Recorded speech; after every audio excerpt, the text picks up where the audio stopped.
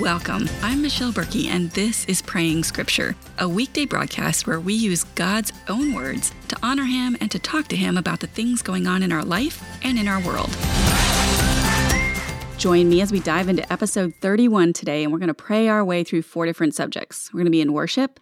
We're going to be in Psalm 22 for 19 through 31, those verses. We're going to be in a personal prayer and a prayer for our culture.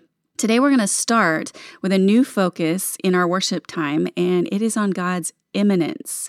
Now, that is a big fancy word that we don't hear that often, and you may have no idea what that means. It refers to His presence within His creation, not to be confused with the word imminent, which refers to the timing of Jesus' return to earth. So it's the difference between an I and an E. This is His immanence. So belief in God's immanence means that God is present in all of creation while He remains distinct from it. In other words, there's no place where God is not. His sovereign control extends everywhere at all times. So we have 2 verses for today. We have Colossians 1:17, and it reads, "And He is before all things, and in Him all things hold together." Job 12, verse 10, "In His hand is the life of every living thing, and the breath of all mankind." So let's go ahead and get started, and we will open in worship about His immanence. Father, You are amazing, far beyond what we can imagine with our limited understanding. But today we honor You because You are able to be everywhere in Your creation. You are before all things, and Christ, in You all things hold together. You have us, all of creation, in the palm of Your hand, and Jesus, You hold it all together. In Your hand is the life of every living thing and the breath of all mankind. Every living thing, from the sparrow to my puppy to my son to me, the breath of all mankind is found in Your hands. And we can rest in that You are everywhere and that You have Your hand on all of life, all of our lives.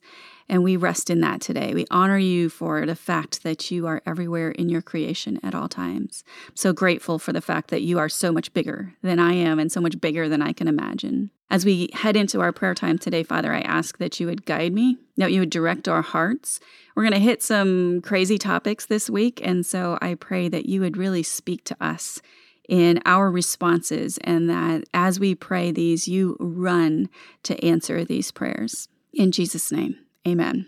Psalms today, we are finishing up Psalm 22. So we're in verses 19 through 31. And as a reminder of what this psalm is, this is our 3rd day. We're going to finish it out. In our post-resurrection time, we read this passage, this psalm, as pointing to the death of Christ. Fridays was very explicit in describing the death of Christ. In Old Testament times, though, it was sung as a lament. It's a prayer. It's written by David, and it's all about feeling abandoned by God in the midst of an attack by enemies. I am going to read, pray today. "But You, Lord, don't be far away. My strength, come quickly to help me. Rescue my life from the sword, my only life from the power of these dogs. Save me from the lion's mouth, from the horns of wild oxen. Lord, You are our Savior. You are the one who can rescue us. You are our strength, and we ask You to come quickly to help us. Rescue us from the things that we're battling in our lives today. You answered me," David says. "I will proclaim Your name to my brothers and sisters. I will praise You in the assembly. You who fear the Lord, praise Him.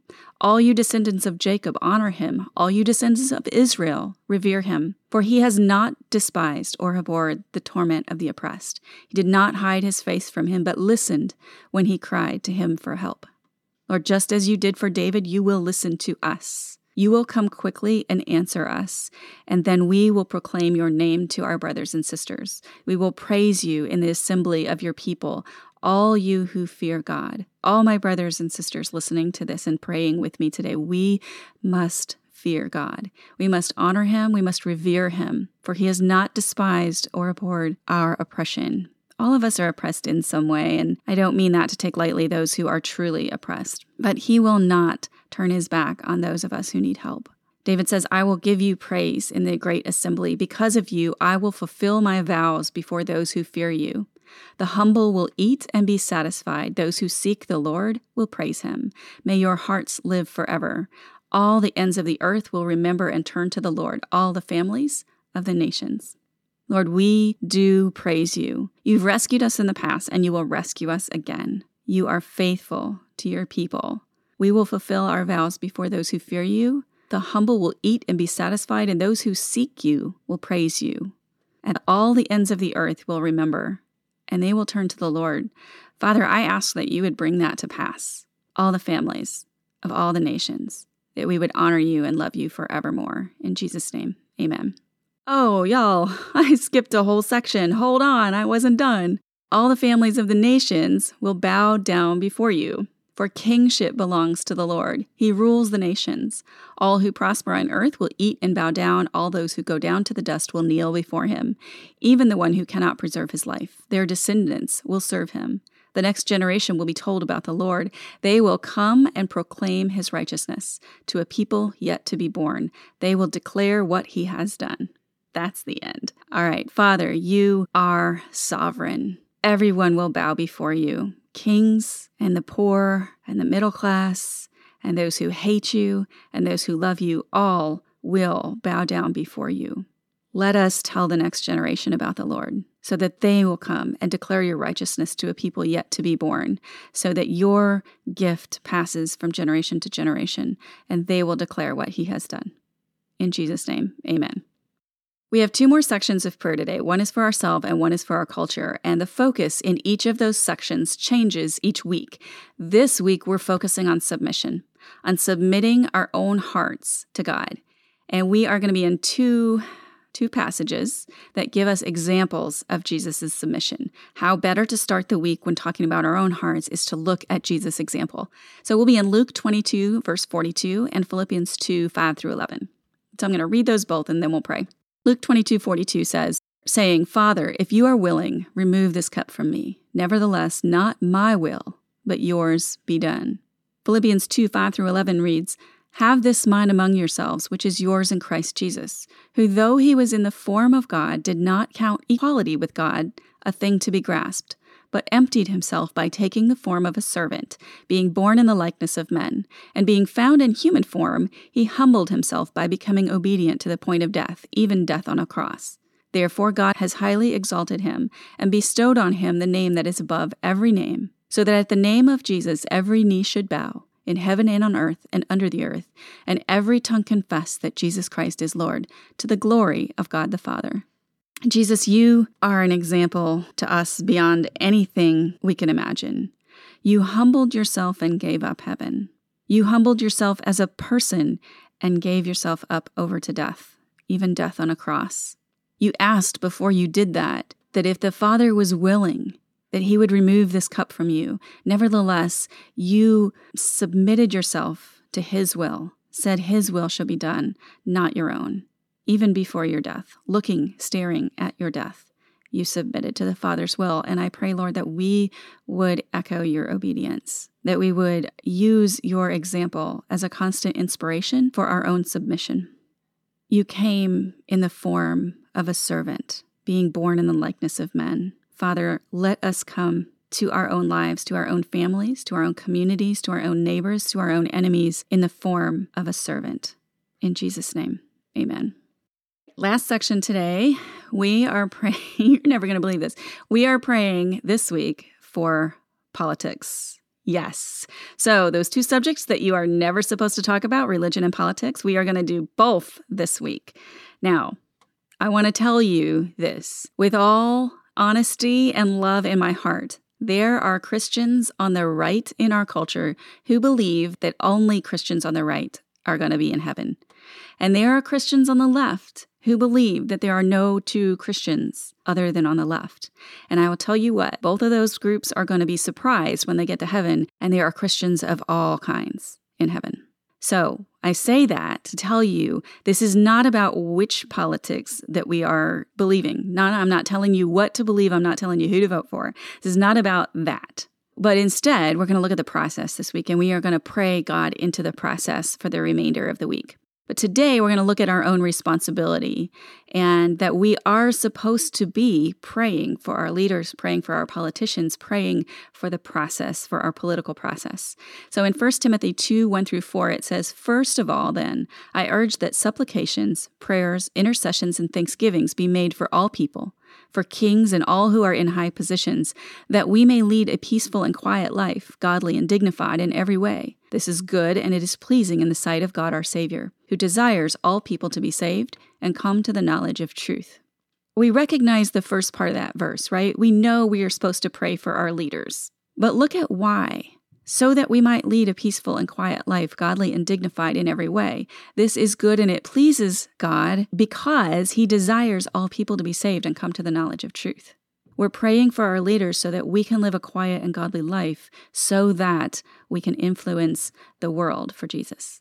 Daniel 2:21 says, "He changes times and seasons. He removes kings and sets up kings. He gives wisdom to the wise and knowledge to those who have understanding." So let's pray. Lord, you tell us that supplications, prayers, intercessions, and thanksgivings be made for all people. You specifically mention kings and those who are in high positions. Lord, teach us how to pray for our leaders with a godly heart. Teach us how to pray in ways that honor you and permanently affect the course of our nation. Lord, teach us to give not only intercessions, not only asking for the things that we want in their lives, but also thanksgivings. Lord, you provide us our government. We have a stable government. We have had a stable government for years and years and years, and I thank you for that.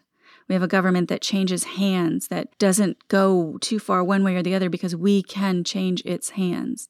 Father, I thank you for that. I thank you for leadership that you've given me, whether I agree with it or I don't agree with it. I thank you for it. Help me, teach me to pray the way you want me to pray. And for each individually, that might be different, but teach me and each listening how they should be praying for our leaders so that we might live a quiet and dignified and peaceful life, a godly life. Lord, that is what we want. We want to live a peaceful and quiet life, godly and dignified in all respects. This pleases you because you want all people to be saved and come to the knowledge of truth. So I ask for those reasons that you would teach us to pray for our leadership, that we would be thankful and interceding for our leadership. Daniel declares that you change times and seasons. You remove and set up kings and leadership. You give wisdom to the wise and knowledge to those who have understanding. Lord, I pray that our leadership is one that would be wise and knowledgeable. I pray that they would look to you. I pray that they would truly humble themselves and look to you for wisdom and for knowledge.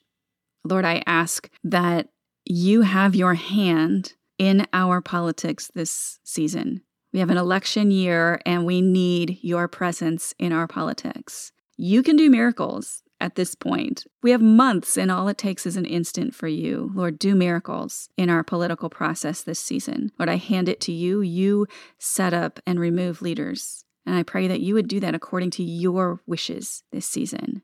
And I leave that with you today. In Jesus' name, amen.